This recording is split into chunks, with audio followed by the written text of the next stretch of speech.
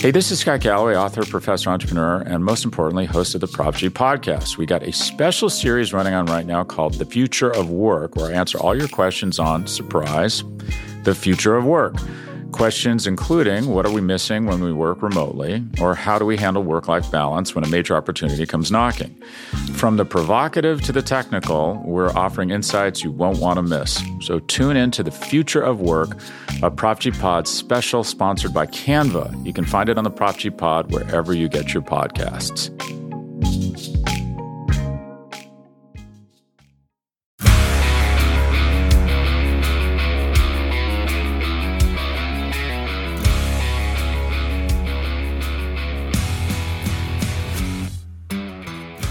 Welcome to the Daily Hammer, your daily news source when it comes to the Atlanta Braves as part of the Talking Chop Podcast Network. My name is Sean Coleman. Hope wherever you are and wherever you are listening, you are having a great start to your Thursday. We're only going to have to wait a few hours before the Braves take to the field today to face the Rockies. The final game of this series against Colorado, the final game of this 9-game homestand before the Braves head out west. Of course, you can find the Daily Hammer, the Talking Chop podcast, and the Road to Atlanta podcast, all at TalkingChop.com and at Talking Chop across all forms of social media. You can find myself, Sean Coleman, at StatsSAC on Twitter. When it comes to the Braves, here's the latest from Atlanta. Now, obviously, it feels like it's just been a few hours since the Braves have played, and that actually is the truth.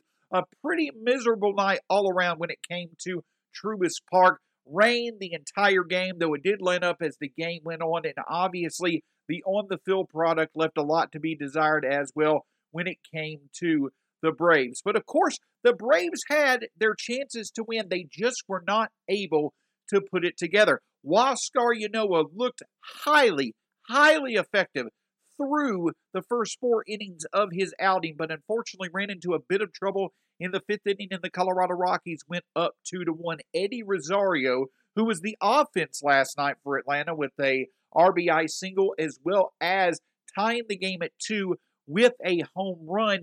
He was the offense for the Braves, but the bullpen in support of Huascar Ynoa also did very well over 5 1/3 innings. The only run that was allowed was by A.J. Minter in the 10th when a runner was on second base to start the inning. But overall, 5 1/3 innings from the Braves relievers. They struck out 6 batters, no walks, a very encouraging night for everyone outside of a rough 5th inning from Huascar Ynoa. But the story from last night, and unfortunately one that resulted in a back-to-back loss, another loss for Atlanta. They dropped the game 3-2 to the Rockies last night.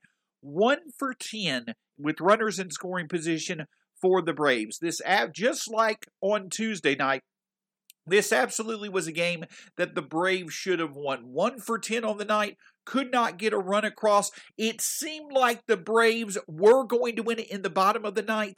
Obviously, it was a sequence of events that, certainly may have made the night more miserable, but obviously the Braves had their chances in the bottom of the ninth. In the top of the ninth inning, Will Smith fielded a grounder, threw a ball to Freddie Freeman. Unfortunately, the ball landed low where Freeman's glove landed on the first base bag, and Rockies first baseman C.J. Cron stepped on Freddie Freeman's hand, and it had to be looked at. For a few moments there, the whole Braves fan base collectively held their breath, hoping nothing negative happened from the Cron stepping on Freddie's finger, and therefore it potentially leading to an injury. It certainly seemed as if Freddie escaped anything serious as he stayed in the game. Well, in the bottom of the ninth inning, with 2 on and 2 outs, Freddie absolutely connected with the ball to straight center field. It went 383 feet, an exit velocity over 107 miles per hour. According to Baseball Savant, an expected batting average on that ball of .950 and it landed in the glove of center fielder Garrett Hampson. There's nothing that Freddie Freeman could have done better. Thankfully, it was a clue that his health wasn't good standing with his finger, but nothing could have worked out better for Freddie. He absolutely nailed the ball. It just happened to go right to the fielder, and then, of course, the Rockies were able to win the game in the top of the 10th inning. So, some bad execution, a bit of bad luck for the Braves, an overall miserable night, and they've now dropped 2 straight against the Rockies. I don't know about anyone else. I'm ready for the Rockies to go back to Colorado, and I'm good with not seeing them till next year. But to add to a less than ideal night for the Braves was the fact that the Phillies, despite the fact that they allowed the Cubs to come back once again in the top of the 9th inning, the Phillies did walk off the Cubs, so the Phillies now are back within 3.5 games of the Braves. Yes, the Phillies have certainly not taken full advantage of their easy schedule, but you also can certainly say now the Braves, who are now 4-4 on this homestand against the Nationals, the Marlins, and the Rockies, that's a less than ideal handling of a golden opportunity for the Braves to put some distance between them and the Phillies. And so now the Braves, not only are hoping to at least salvage one win in this series against the Rockies, they're just in general hoping they can finish this homestand with the winning record before they head out west and the competition gets a bit tougher with the Giants on tap for this weekend. Hey, this is Scott Galloway, author, professor, entrepreneur, and most importantly, host of the Prop G podcast. We got a special series running on right now called The Future of Work, where I answer all your questions on, surprise, the future of work. Questions including, what are we missing when we work remotely? Or how do we handle work-life balance when a major opportunity comes knocking? From the provocative to the technical, we're offering insights you won't want to miss. So tune in to The Future of Work, a Prop G Pod special sponsored by Canva. You can find it on the Prop G Pod wherever you get your podcasts.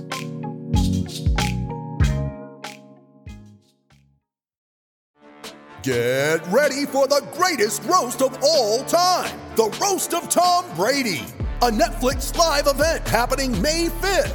Hosted by Kevin Hart, the 7-time world champion gets his cleats held to the fire by famous friends and frenemies on an unforgettable night where everything is fair game. Tune in on May 5th at 5 p.m. Pacific time for the Roast of Tom Brady, live only on Netflix. Coming into this homestand closing series against the Rockies, like I had mentioned on Tuesday, I felt that the thing that really stood out for the Braves was that, you had to feel good about the offense, especially if Austin Riley and Dansby Swanson could get going. Last night, Austin Riley had 2 hits in the game. Dansby Swanson had a walk and a hit, though they did not convert on opportunities to where they could have contributed to the Braves scoring some runs. They at least put the bat on the ball and got some hits. They put together a few good back-to-back games. It wasn't the hitting that was really the concern. It was the pitching, but the pitching has done very well. The bullpen has done its job keeping the Braves in games, while obviously Huascar Ynoa did very well despite that 5th inning. Obviously, Touki Toussaint struggled on Tuesday night, but in general, the pitching has done more than enough to be able to put this Braves team in position to win. It's just unfortunately the Braves could not get the job done over the past 2 games, and it once again hints at the fact that when the Braves are not putting their power on display, there certainly is struggles when it comes to this lineup, despite how talented it is. 4 for 19 with runners in scoring position are the Braves over their past 2 games. But to go a little bit deeper into it, I wanted to look a bit specifically at when the Braves are in critical moments and they have runners in scoring position, just how effective have they been in the second half of the season with this new lineup in place.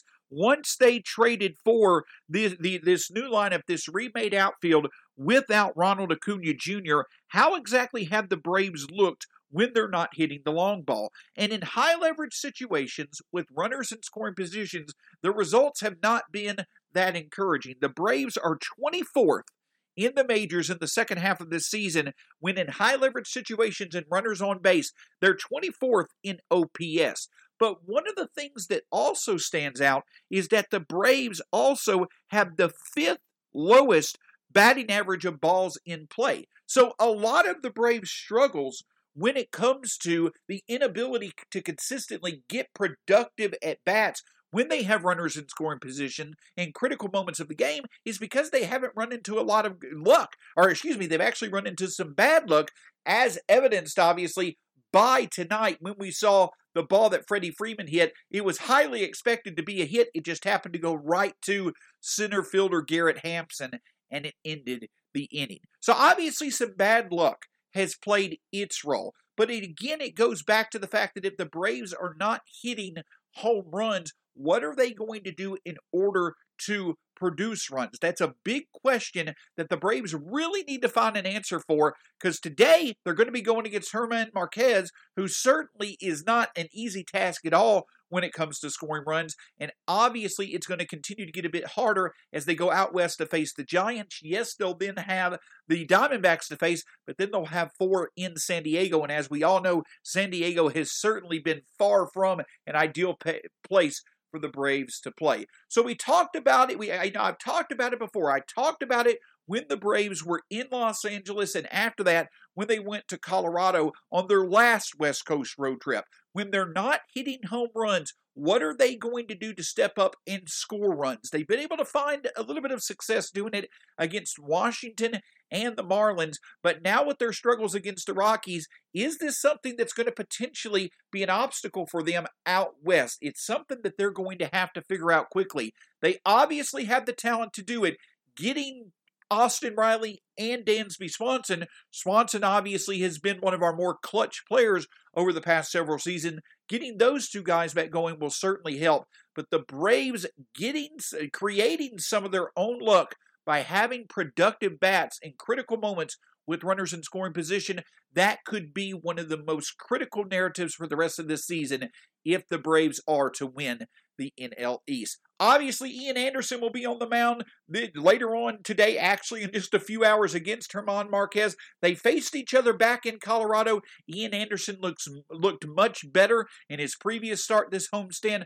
Hopefully he can continue that ride and the Braves can get a needed victory to not only salvage a win against the Rockies in this series, but in the homestand with the big victory. Of course, you can find the show, The Daily Hammer, at Talking Chop, and you can also find the Talking Chop podcast as well as the Road to Atlanta podcast as well, all at TalkingChop.com and at Talking Chop across all forms of social media. My name's Sean Coleman. Go Braves. We'll be back with you tomorrow, hopefully recapping a Braves victory and looking at them heading out west as they start a West Coast road trip in San Francisco. Have a great day.